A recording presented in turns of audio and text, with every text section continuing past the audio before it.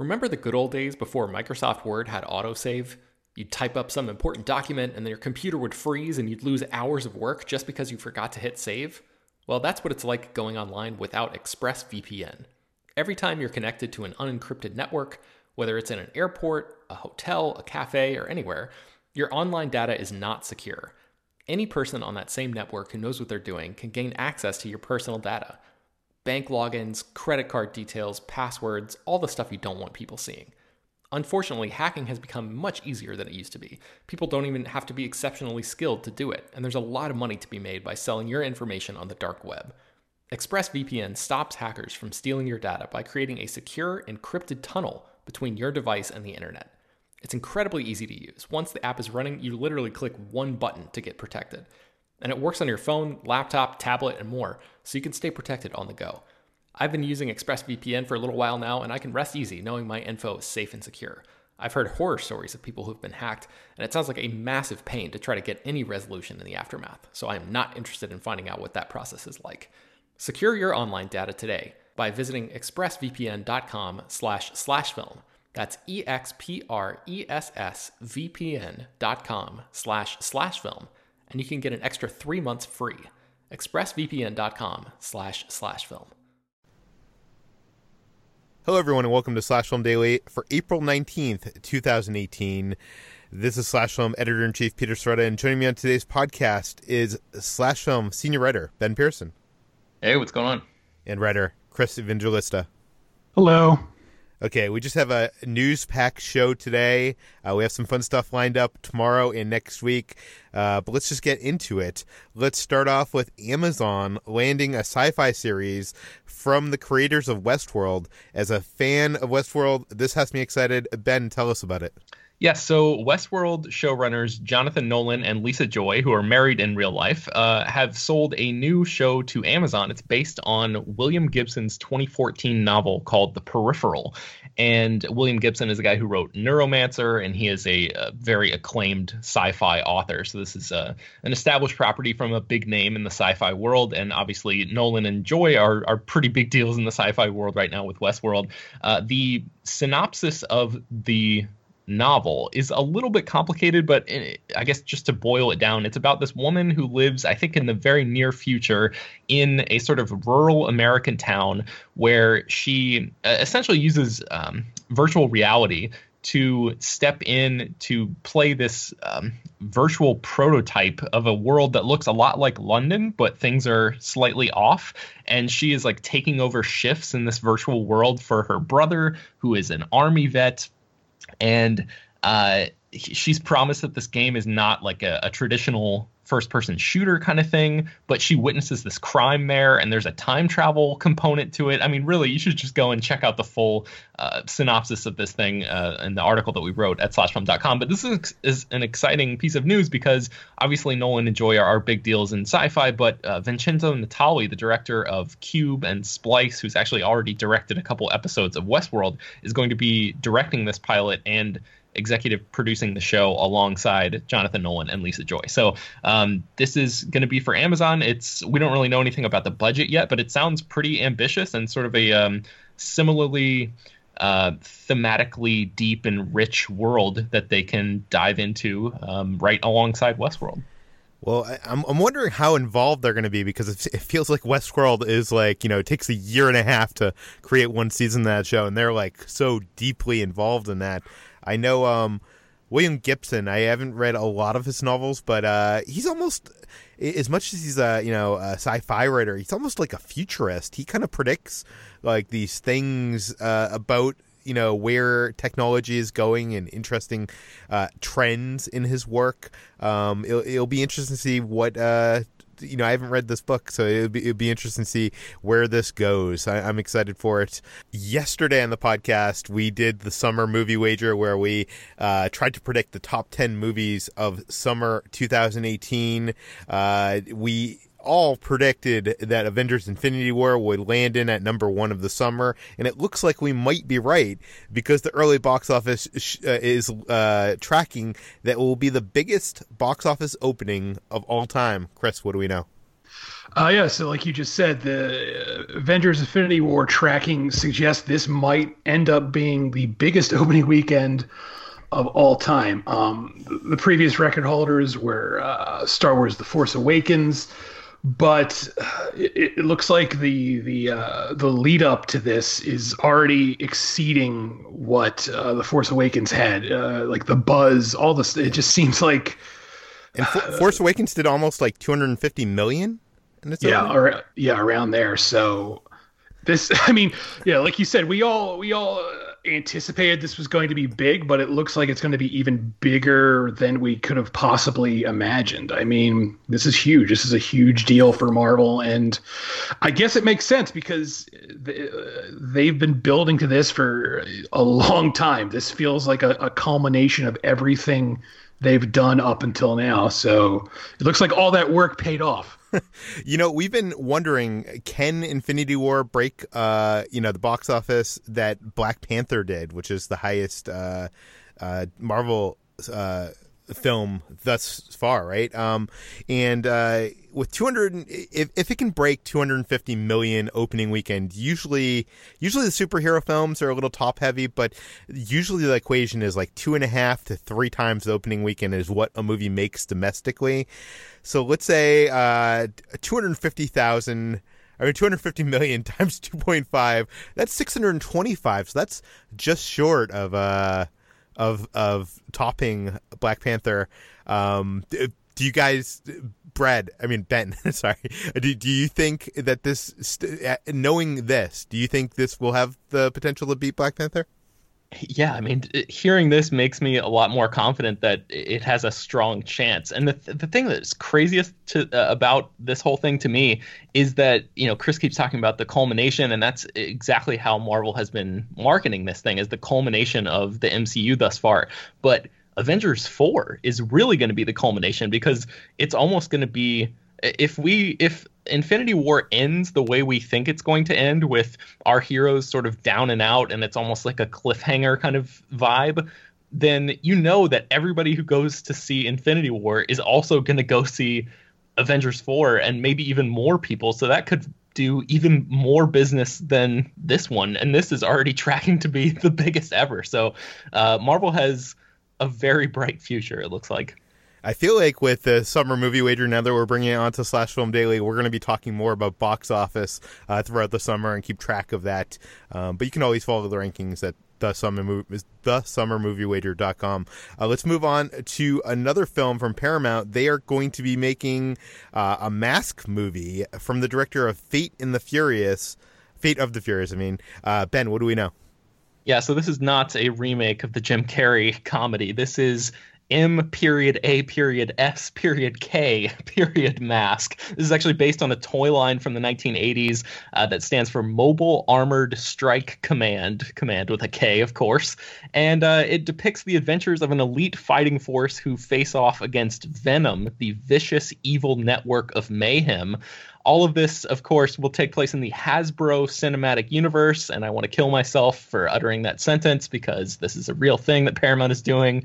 They're building the Hasbro Cinematic Universe, which also is comprised of the Transformers movies and G.I. Joe franchise. Something called Rom the Space Knight is going to be getting a movie adaptation as well. And though we don't know who is going to be writing this Mask movie yet, F. Gary Gray, the director of the Italian Job remake and The Fate of the Furious, is going to be directing this Mask film. So, again, we're not really sure about a timeline on this. We know that F. Gary Gray is also directing a new Men in Black movie for Sony, and that one has a July 2019 release date already. So it's almost certain that he's going to be doing that pretty soon, almost immediately. And then we'll probably jump over to this Mask film after that. But Peter, I know you played with these Mask toys as a kid. I certainly did not, but I was looking at the commercial. We embedded a video of a bunch of commercials in the article that you can find at slashfilm.com, and these toys are pretty ridiculous. Oh, they're cool. They were like G.I. Joe, but it's G.I. Joe combined with Transformers. Like, these toys always had some kind of, like, you could transform them into different things. It was a fun toy line. It was created by Kenner, and I think it's one of those toy lines where they created a bunch of action figures, and then to market the action figures, they created a cartoon series just for the sole purpose of getting kids interested enough to buy the toys. It was like, that kind of chicken or the egg kind of thing. I never watched the TV series, the animated series, so I'm not sure if the story is there, but there definitely could be some cool cinematic things going on with the transforming like vehicles and weapons and stuff like that, on a level that you don't feel attached to these robots from an alien planet like Michael Bay did in the Transformers. But Chris, do you have any interest in this or the what is it, the Hasbro Cinematic Universe? Yes. No. Okay, I will remain the optimist with this one. Let's move on to another toy series. I think this toy series also spawned a cartoon series that spawned a movie and is now spawning another movie, and that is Masters of the Universe. We now have new directors that are going to take on He-Man. Chris, tell us about it. Yes, the directors are Adam and Aaron Nee, the Nee brothers. That's wait, who?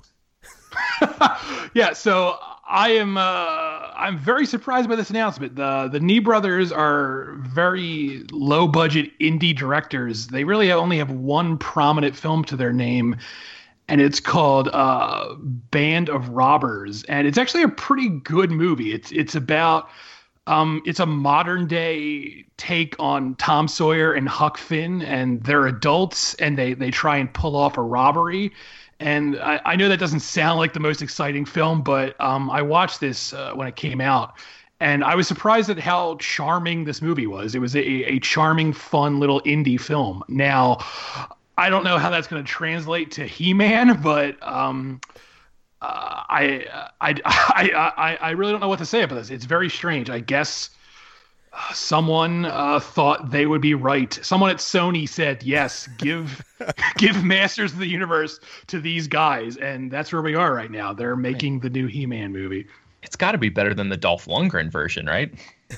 I actually have a soft spot in my heart for the Dolph Lundgren movie because it's so totally just a copy of Star Wars, and from the poster to the take, it's a bad movie, but I enjoy it.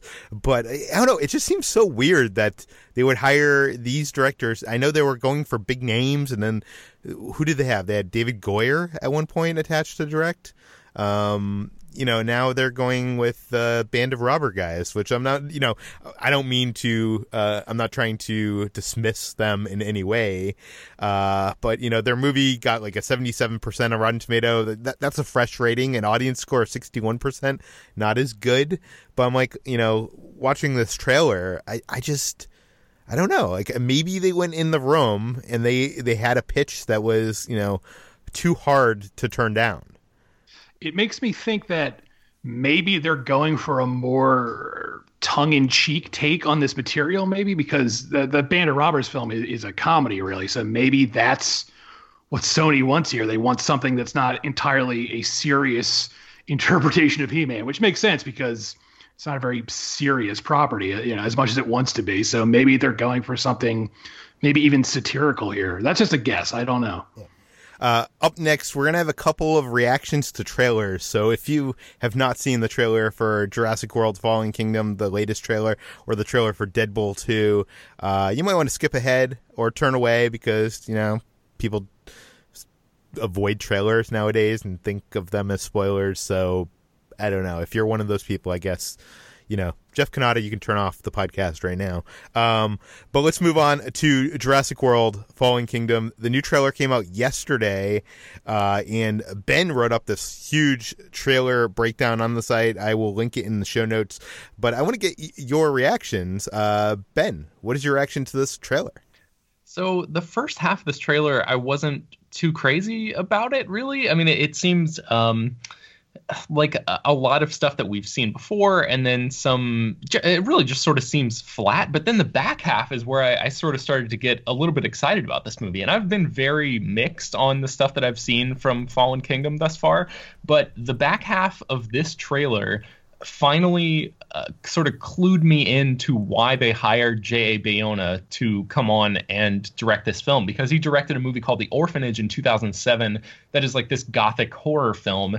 And that's really what the back half of this trailer makes Jurassic World Fallen Kingdom look like. It's completely taking the action off the island, and it goes to this huge mansion, and there's this amazing shot of a raptor jumping out of an explosion that I've become obsessed with over the past 24 hours.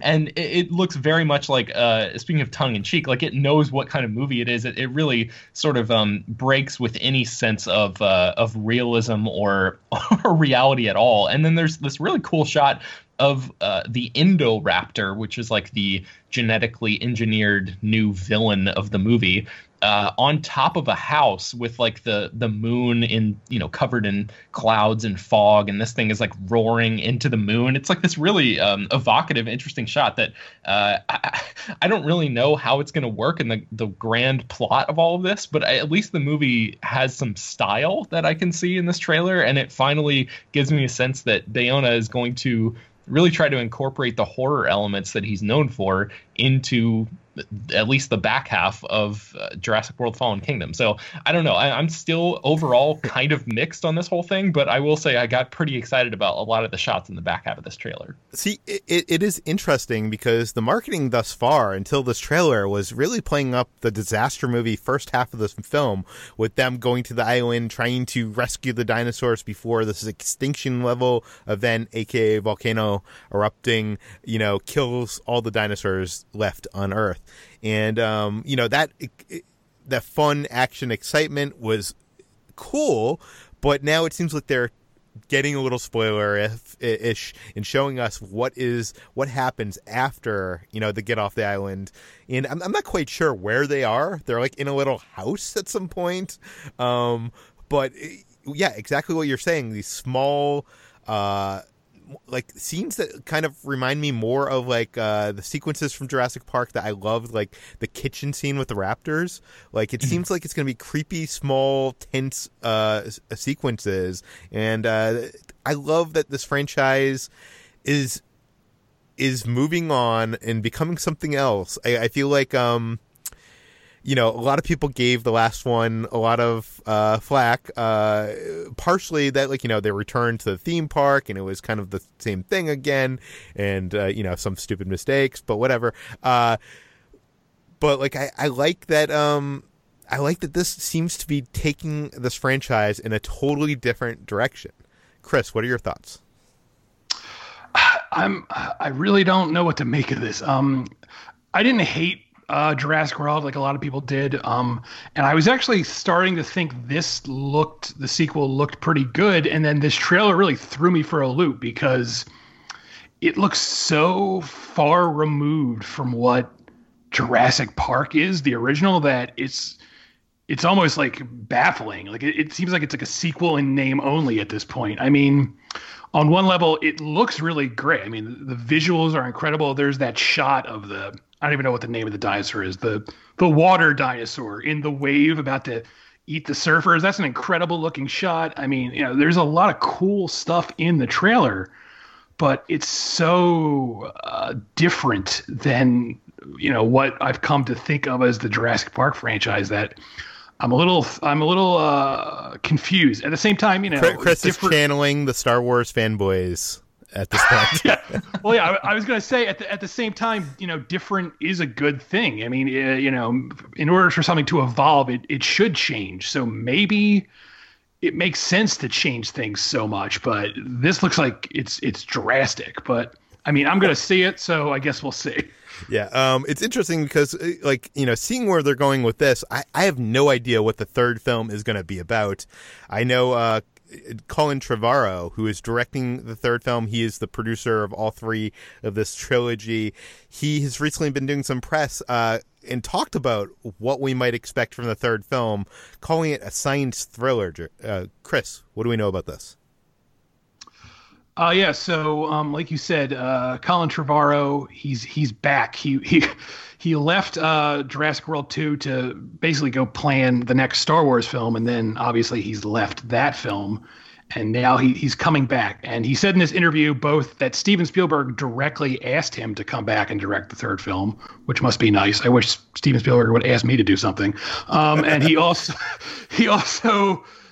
said, like you said, the film is going to be a science thriller in the same way that Jurassic Park was. And so this seems like maybe this is his way of saying the third film is going to be more of a return to the original Jurassic Park. The original Jurassic Park, I feel like a lot of people forget because they mostly remember the big action set pieces. There's a lot of science stuff in that movie, and even more so in Michael Crichton's book, which is just loaded with all sorts of nerdy science stuff that I don't even understand. It's, there's pages of code and stuff. Yeah, I remember Ben was talking about Michael Crichton a couple days ago on the podcast, and I remember diving into Jurassic Park after seeing the movie and being like, what is going on here?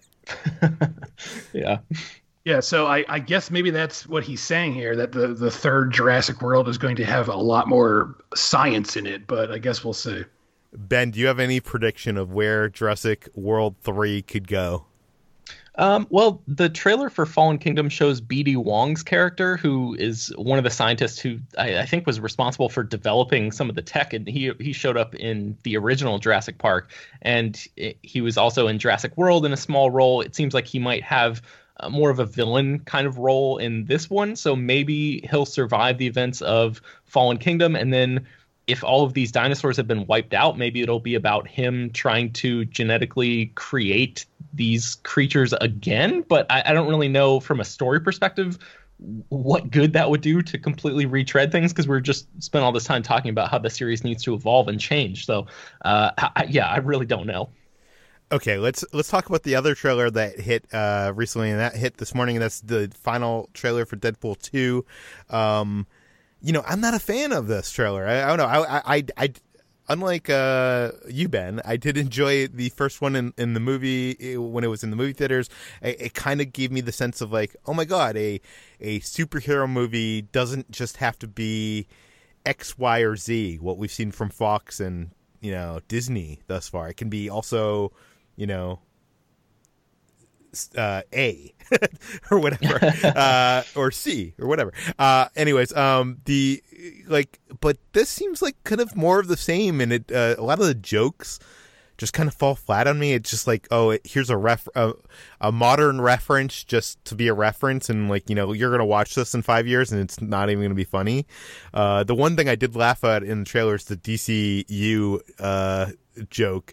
And by the way, I know we talk about spoilers from time to time, but they completely spoiled the last Wolverine film in this trailer. How many people do you think are pissed off about that? I would imagine, and this is coming from somebody who takes spoilers probably more seriously than either of the other two people on this podcast. I would guess that everybody who wanted to see Logan has seen Logan by now. So I don't think people are going to be up in arms over that, and especially since it flies by so quickly in that title card scene. Okay, well, Chris, what are your thoughts on this trailer? So I've said this before, but I really do not like the first Deadpool. I know people love it, but I sat through that film just baffled as to what people are getting out of that film. But that's me. But I gotta say, I liked this trailer.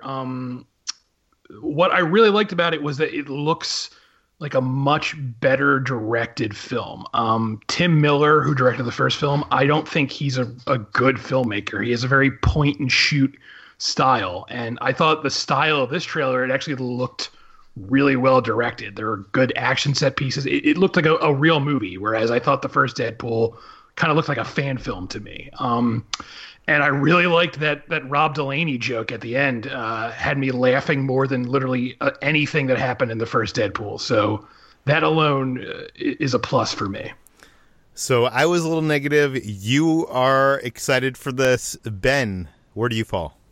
So I for the first time I watched this, I thought this was a kind of chaotic trailer, and then I saw this clip from Avengers Infinity War that Chris wrote earlier today. Maybe we can link to that in the show notes as well. And then I had to redefine what the word chaotic actually meant in my life, because that clip is so insane. So actually rewatching the Deadpool trailer, I was like, okay, yeah, this is totally fine now. I all of my problems seem to fall away with it.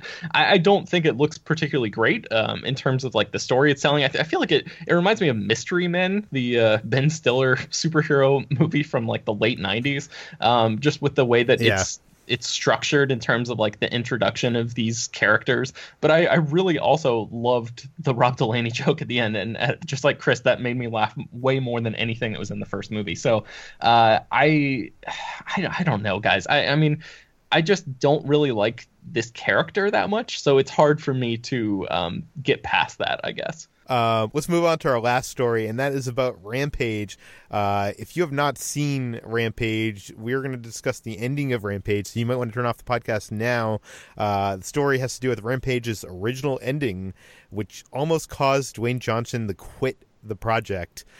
So, again, if you have not seen Rampage, or you care about, the spoilage of Rampage's ending, leave right now. Ben, what do we know? Yeah, so I'll just provide some brief setup in terms of how Rampage actually ends now to give you guys some context for how it was originally going to end. So as it exists right now, Rampage stars Dwayne Johnson as this military man who serves as a primatologist at the San Diego Zoo. He rescues an albino gorilla named George from poachers when George is a small gorilla, and then spends years, hanging out with this thing at the zoo. George is one of 3 animals who come in contact with this genetic experimentation that turn him into giant monsters, basically. And as the movie comes to an end, these creatures are like rampaging through Chicago, and George is given an antidote, and it turns into George and the Rock versus these other 2 giant creatures. So a Rolling Stone profile of Dwayne Johnson, they spoke with Johnson and some of the producers and the director, Brad Payton, about making this movie and about Johnson's role in it. And Johnson said, so the script comes in and I'm reading it, and at the end of it, George dies. I'm like, no, did I miss something? George can't be dead. But I go back and yeah. So the original film, or the original version of the script, ended with George dying. And the movie, as it exists right now, George gets impaled by this giant piece of rebar on a shattered building, and he tricks Dwayne Johnson's character into thinking that he is dead. That yes, this gigantic ape plays a prank on Dwayne Johnson. That's how this movie essentially wraps up. I mean, this happens in the last 5 minutes of the film, but yeah, it's revealed that it was a prank. He basically flicks him off and laughs at him for getting emotional about the fact that his best friend almost, was believed to be dead, and everyone has a good laugh and roll credits. So Johnson reveals that he really fought the studio in order to get this to be the movie as we know it, and to avoid the original ending of George dying. He says, I don't like a sad ending. Life brings that shit. I don't want it in my movies. When the credits roll, I want to feel great. We had a big meeting where they gave me all the reasons they thought George should die. He sacrifices himself saving the world, killing these animals who had ill intentions to harm mankind. He sacrifices himself like a brave soldier. Okay, but this is a movie. There's a crocodile the size of a football stadium. We're not making Saving Private Ryan. So I like the idea that Dwayne Johnson has a little bit of self-awareness, at least, about what kind of film he was making here. But he's also said... Oh, go ahead. Wait, which ending would you have preferred? So I think you got to just keep it where George dies. But and this is where Johnson comes back in. He says, my problem is I have a relationship with an audience around the world. For years, I've built a trust with them that they're going to come to my movies and feel good. So every once in a while, you're going to have to drop this card, which is you're going to have to find another actor. We need to figure something out. Otherwise, I'm not going to do the movie. So he literally threatened to walk away because this giant ape, who was his buddy in his character's buddy in the movie, was going to die. But I feel like the ending of the film as it exists right now, the fake out death, is just, I don't know, it did not land. It did not work for me in any way. I thought it was ridiculous. Peter, I know you were there at that screening as well. What did you think about the way that ending? Did it actually work for you emotionally? Well, before the screening, Dwayne Johnson came out on stage and told us we were going to cry. So I assumed that George was going to die. So when that emotional part happened, the emotion landed, and then when it just ended up being a joke, I almost felt more of an FU to me.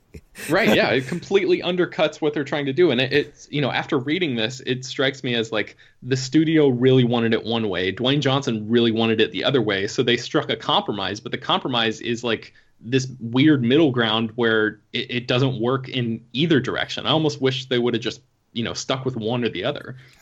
They could have killed him off and then revealed that George had a son, like back in the in San Diego, and had like the happy ending with sequel potential. Yeah, I don't know. It seems kind of unbelievable to me that a creature would be impaled, be drastically hurt, and in that moment decide to pull a practical joke against his best friend.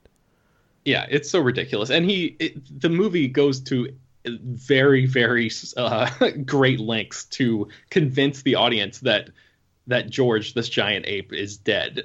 He stops breathing to such a convincing degree that a trained primatologist believes that he's dead. This is something that no gorilla should be able to do. And I realize I'm talking about a movie in which he grows to be 50 feet tall or whatever. Yeah, so. But this is the equivalent of, we were walking at Sundance and I tripped and fell and shattered my wrist, and my wrist blew up to like a funny